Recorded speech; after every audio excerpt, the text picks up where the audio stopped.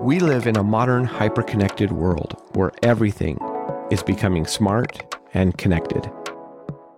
Curious about what lies ahead and how this will impact your daily life? I'm Brett Jordan, and this is Smarter Everything, a podcast on the future of connectivity powered by Affero. It seems like everywhere we look these days, people are talking about AI or artificial intelligence and expressing their fears, their concerns, and their overall excitement for what this could mean. To be clear, though, AI and ML or machine learning, these are not new concepts, and some companies have been using them for years, if not decades, long before they were cool and all over the news. But most of these companies were using highly specialized and trained models around key applications and solutions. It seems like overnight this field of AI has gone from a specialized research project and system for dedicated tools to a general-purpose AI system that can do generative work and provide fascinating interactions, even if the responses given are inaccurate or seemingly completely made up, often called a hallucination. In today's episode of Smarter Everything, I will be talking with Dr. Saurabh Shintre, a researcher in advanced AI solutions that has worked at both Symantec and Splunk. We will be talking about the recent release of OpenAI's ChatGPT, what it is, how it works, and how it could impact our daily lives. We will also talk about some of the various concepts around AI systems, like what is generative AI? What is a data black hole? How are these systems trained? And what is an AI hallucination? Here is my conversation with Saurabh. Saurabh, it's really great to see you again. It's been a while since we've worked on some fun projects together. What have you been doing recently? Nice to see you again, Brett. I remember we had a good trip in Prague a couple of years ago. I was at Symantec for a little bit, then I was at Splunk for last about a year and a half. And in the process, I've been thinking a lot about AI coming up into enterprise environments and what kind of security issues that's going to cause. And I think a lot of that thing has actually changed now with these large language models and ChatGPT and everything else that's coming on the scene. So I'm thinking deeply about what kind of security and privacy and ethics related issues these things are going to cause and want to dedicate my time to that. Maybe today we can talk a little bit about that and kind of get some of your insights there. Yeah, sounds good. So before we get started, do you want to introduce yourself and give a little bit of your background? Yeah, sounds good. And thanks for that. So my name is Saurabh Shintre, and I was until recently a principal machine learning threat scientist at Splunk. And before that, at Symantec, we were together. So I was a researcher at the Symantec Research Labs. And my research interests lie in the domain of machine learning and security. So we started looking into these interesting attacks that were coming up in machine learning, where you can take like a computer vision network, let's say, which is designed to detect a cat versus a dog. And then there was this new problem that came up with these models that you can take a picture of a cat, just strategically change a couple of pixels so that it still looks like a cat to a human being. But to the model, it starts to look like a dog, or the model starts to say that this is a dog. And of course, you can see where this goes, right? If you have a self-driving car that uses computer vision and someone can adversarially change a couple of pixels or something like that for a stop sign and make it look to the car like a 60 miles per hour sign, then you're going to have like real concerns. So we started working into this space when I was at Symantec. And that sort of has been my introduction and also like the beginning into this field of AI security. Before that, I did my PhD from Carnegie Mellon, also in security. And I speak on issues regarding machine learning, security, deep fakes and stuff in public places as well. So like places like CNBC, Washington Post. I'm also a program committee member for RSA conference for the track of AI and ML. That's fantastic. Yeah, Carnegie Mellon is an amazing school. It's clear that you've contributed a lot to this space. I know the work that you did at Symantec, was really fun. And Symantec has used a lot of AI and ML systems for a long time, long before it became interesting and cool. And some of the research that you were doing there in SRL was really impressive. There's been a lot of work and a lot of media attention, especially around the various things that OpenAI has done with ChatGPT recently. So before we get into that, can you explain what is generative AI and how is Chat GPT, OpenAI stuff, how is that different from earlier ML approaches and models and stuff like that that's been done? The generative part is essentially a different type of use case for ML, right? So you can use ML for classification. So that could be like, I want to look at some data and I want to say what is good or what is bad, what is malware, what is goodware, what is a cat, what is a dog. So that's sort of the typical use case that we associate machine learning and AI with, which is of classification. The second use case, which is what these models really do, is the generation part. So the question is that if I feed to the model a lot of pictures of a cat, can then it create new pictures of cats that didn't exist before? So you're not basically trying to classify between two things. You're trying to say, hey, I'm going to give you so much data and I want you to understand what a cat means so that I can basically tell you to come up with a new picture of a cat, the one that you haven't seen in the training data, and you can generate one. So it has some interesting use cases. So for example, one use case is that you can understand styles, right? So I have a picture of Van Gogh and now I want the same picture, but I don't like it in the style that Van Gogh did. And I want it to look like how Monet would make it. So I would give to these models a lot of pictures of Van Gogh and Monet and then ask it to, hey, take Starry Night from one Van Gogh and kind of draw it like had Monet drawn it, right? It doesn't make sense because art is kind of very personal, but what the model ends up doing is that it tries to understand the style of Van Gogh and the style of Monet. And then it also has the capability of converting data that it has seen from one part of style to another style. I can make it say things like how Shakespeare in English would say. So that's what the generative part is. The part that is interesting with GPT, which is different, as you mentioned, with previous AI models, is that these models essentially are what we call pre-trained. So that's the P in the GPT. So what that means is that these models are not really trained for any specific task. They've been given a lot of information, pretty much all the data that you can find allegedly on the internet. So you have your Wikipedia articles, your Reddit threads, and all that information. And it has just been trained on all of that intelligence without having a specific use case in mind. So these models, in some sense, have a general intelligence. And then you can take these models and you can fine tune them with much smaller samples of the actual task that you want them to do. And then they are actually able to learn it quickly because they have some kind of general intelligence built into them. So it's different in the sense that we are not really building models that are specific for a task. So not saying that, hey, these are pictures of cats versus dog. We're just trying to give it a bunch of data and automatically understand what a cat is, what a dog is, what a cloud is, and so on. So that's sort of what you might call almost like a foundational model. So it has a general understanding of the world that it lives in.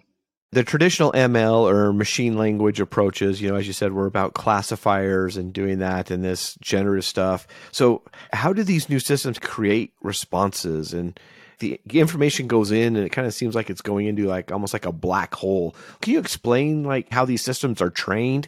I think a simpler way of understanding these complicated language systems is to start with something simpler. There was something called Word2Vec, which came out a few years back. And essentially, it was like an unsupervised system. So you're not labeling anything as X or Y. You're just dumping a bunch of data to these systems. And what these systems basically did was that based on the data given to them, they understood relationships between the words, right? So for example, the model will understand that sort of the gendered words, for example, him versus her, male versus female, and all these kinds of relationships will start to become natural for the model based on the data that it's seeing. That's how these models work, that you dump in a bunch of data, which is all unstructured, and then you help these models understand relationships between words, which also allows them to see that if I give you a sentence which is half complete, based on the sentence that has been inputted, the model knows what is the likeliest word to come after. And that's how they start completing these sentences. Systems like Word2Vec in the past were restricted to shorter sentences or even words. The main breakthrough in some sense with these transformer systems is that they can actually generate very long sentences, which actually have semantic meaning. And that's how I think the ChatGPT stuff is working then, correct? Yeah. So ChatGPT also has some other interesting breakthroughs that they went to. One of them is reinforcement learning through human feedback. So ChatGPT is more of an interactive system, right? So it's almost like answering questions based on what you are typing it into. A generative system, what it would do is that you would just give it an input saying, write me a resignation letter in the language of Shakespeare, and the system will just start typing it out. What ChatGPT, I think, also does on top is that it can hold conversations. And the reason why it can do that is basically through this approach of reinforcement learning through human feedback, where these generations that happen also go through human experts, especially on matters of language. And then they give a feedback to ChatGPT based on whether the result was good or bad. And then ChatGPT also trains itself on sort of trying to come up with the best answer in the future that would satisfy these experts. So that's really cool. So they're creating responses based upon the data that they were trained on. So can these responses be trusted? How accurate are these and how correct are the responses? Mostly they are correct because, again, they have gone through a lot of data. So they have a really good understanding of associations with words. The second thing, the transformer architecture allows them to hold longer sentences that also have meaning. But you're right that these models at the end of the day are outputting the next token, as they call it, or you can think of it as the next word based on what they have outputted or what they have been asked in the past. And these relationships are essentially probabilistic. So there are cases when the model outputs something in response to a question that either is not relevant or, worse case, is output something that doesn't exist. So you can ask it like, who is Brett Jordan and what has he done for security? And it might give you a list of your accomplishments in the field of security, like you work here, you worked there. But just because of the relationships between these words are probabilistic and not hard-coded, it might output that Brett Jordan worked for a company that you actually never really worked for. So in that sense, it's kind of hard to always trust the output of these models. And these are what are called hallucinations. Yeah, I've heard about that before and the hallucinations of ChatGPT and whatever. And so that makes it really clear. They can be trusted for the most part, but can they be poisoned? They can be poisoned. Of course, ChatGPT comes with its own rules and some set of filters and all that kind of stuff so that you don't output bad language or thoughts that are politically incorrect or abusive. So there are these filters that the model has been sort of built on top of it so that it doesn't output things like that. But at the end of the day, you can output things in the natural language in so many ways that there are ways to bypass these filters and allow ChatGPT to answer things that it's not supposed to. Could I ask it a series of questions and try to feed it responses and have it learn from my responses? And so I could potentially hack people's brains by poisoning the data and then ultimately getting ChatGPT to give incorrect answers?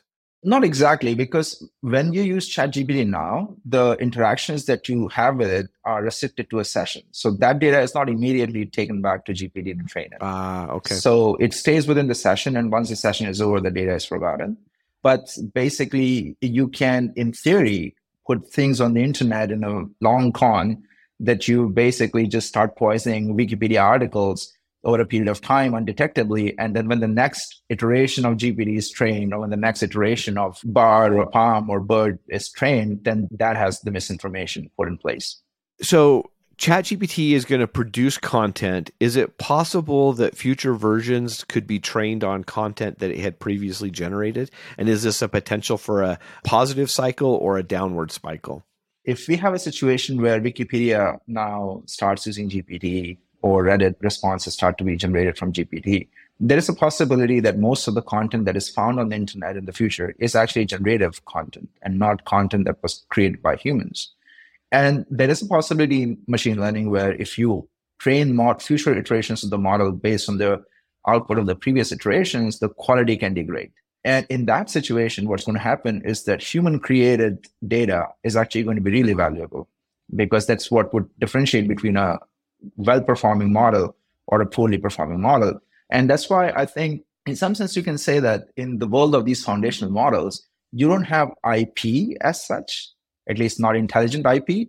What you have, your main differentiator in some sense is the data that you hold, especially data that is created by human beings. One more thing we wanted to talk about, which you touched upon briefly, was how these models kind of act like black holes of information, right? And that causes a lot of issues, especially when we think on these aspects from an angle of security. So just like a physical black hole, these models essentially become like really condensed form of data, right? So all the data that has been found on the internet, Wikipedia articles, Reddit, whatever it is, it's now represented in some shape or form in the parameters of this model. So it's a significant compression on all the textual data into these parameters. Much like a black hole, if an information goes into this model and becomes part of these training parameters, it exists there forever and becomes nearly impossible to take it out and have the model forget what you said to it without having to do substantial retraining or maybe even potentially deleting the model. At least we don't know a good way or efficient way as of now. And the third thing is that just like how inside a black hole we can't really see what's going on, it also happens with these models that we don't fully understand how they come up with these logical sentences and what kind of probabilistic relationships they have there. And that's why our ability to actually go into these systems and find out when something goes wrong is quite limited and requires new tooling, which we currently don't have in our world.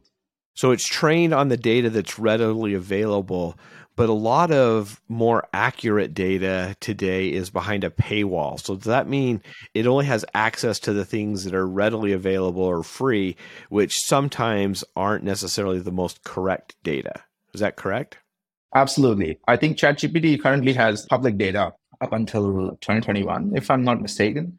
So you can't really go to ChatGPT and say, tell me what is the weather in Mountain View today, because it won't have that information. Okay. But what can potentially happen is, and this is where sort of the connected world also comes in, is that in the future, ChatGPT has API connections to a weather service. So when you ask that question, it actually doesn't pull it out from its own information, but it basically understands what the question is, knows where to direct it, asks the right service, and gets back the fresh data for you. And in the process, if it's behind paywall, maybe there is some way that it asks you for a payment.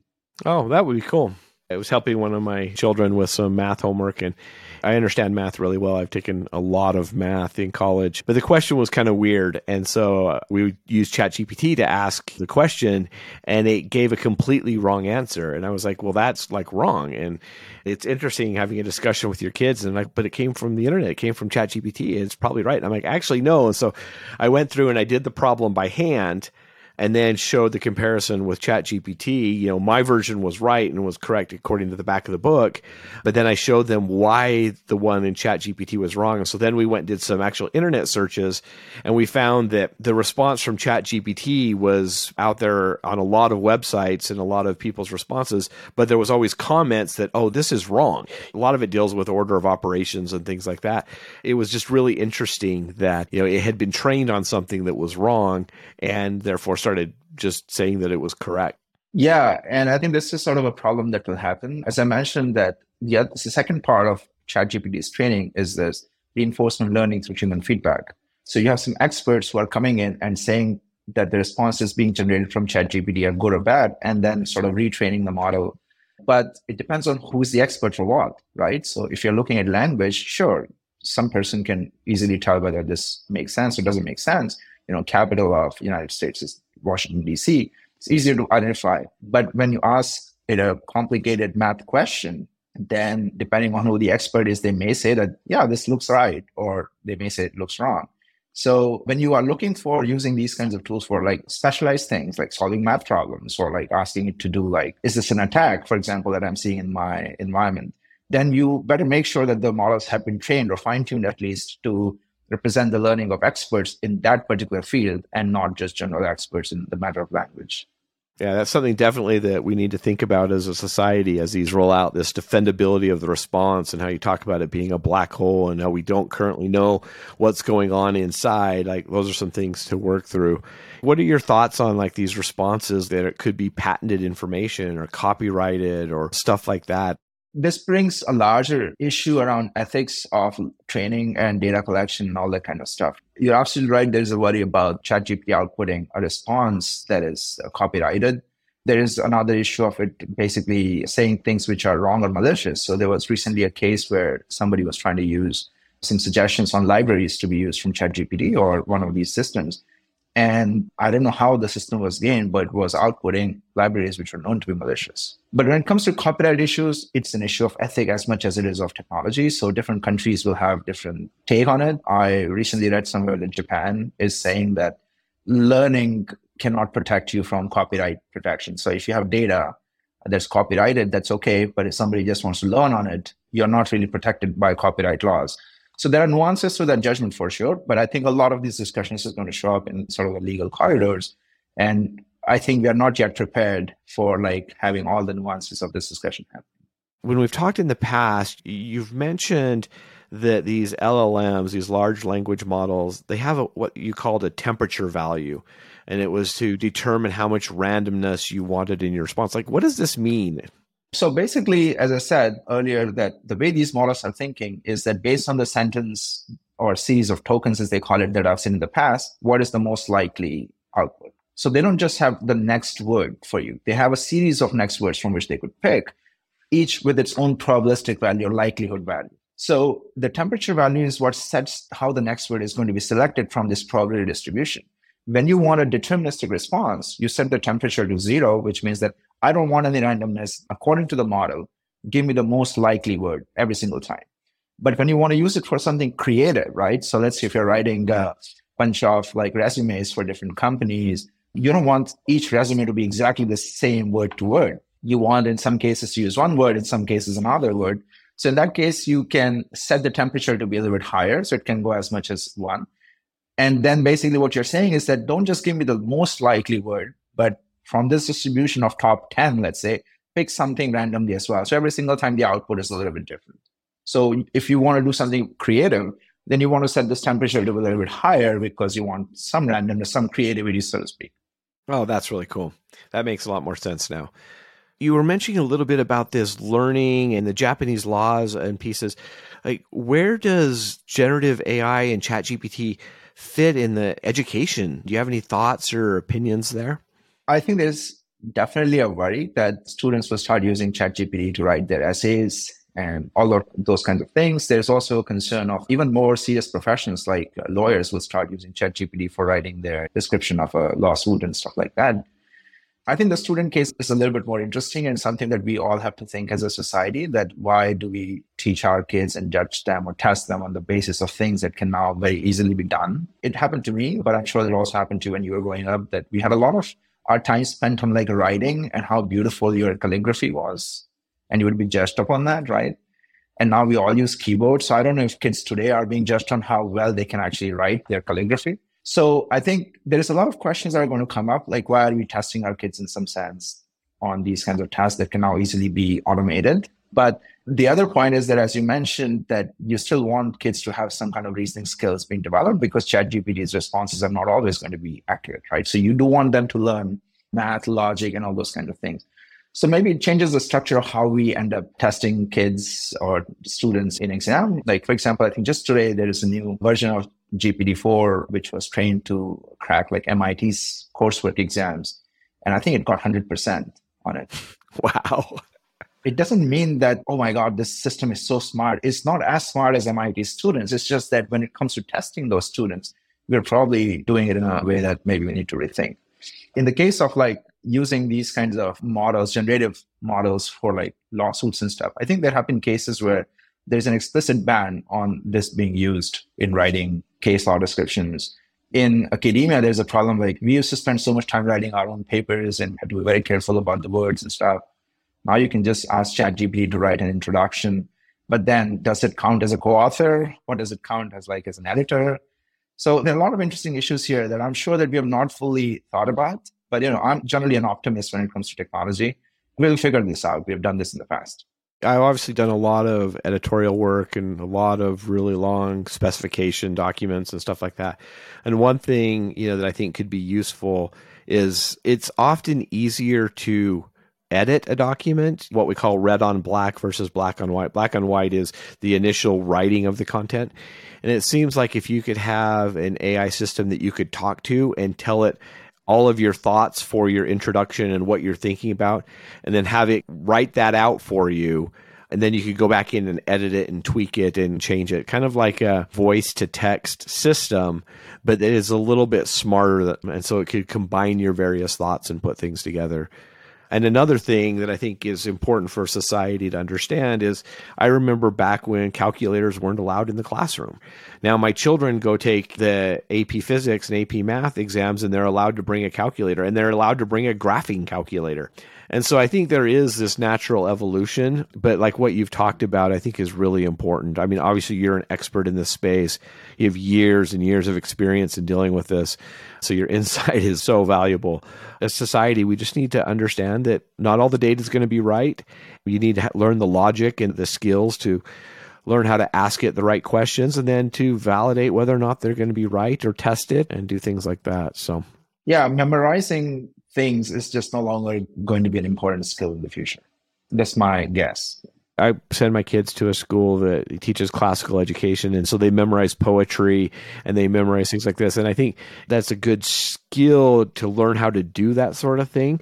But I think you're right that memorizing facts and stuff like that is maybe not quite as important. The more you use them, the more you're going to get to know them. And I remember back when I was in my 5th year of math at the university, having a discussion with the professor about whether or not you actually needed to memorize the formulas and all of the ways of doing things, because chances are at work, you're going to just have them printed out and posted on your wall, or you're going to have a book of integration tables that you're going to occasionally reference when you're like, I can't quite remember which way this was, or you're just going to write some code that will just do it for you. So definitely something I think is going to be interesting for society to try to figure out. One thing I do want to mention is that at this point in time, these systems are essentially at a level of a co-pilot. They have not yet reached the point where they can take the wheels themselves. You always have to keep your hands on the wheel because, as we mentioned, because of different issues, hallucinations including one of them, the output is not something that's perfect. And you do need to, as you said, like red on black, you need to edit those things. Thank you so much for joining us today for this episode of Smarter Everything. We really love feedback, so please consider taking a moment to send us a comment or a rating on Apple Podcasts. And if you have time and you like this episode, please consider subscribing. We'll see you next time for Smarter Everything.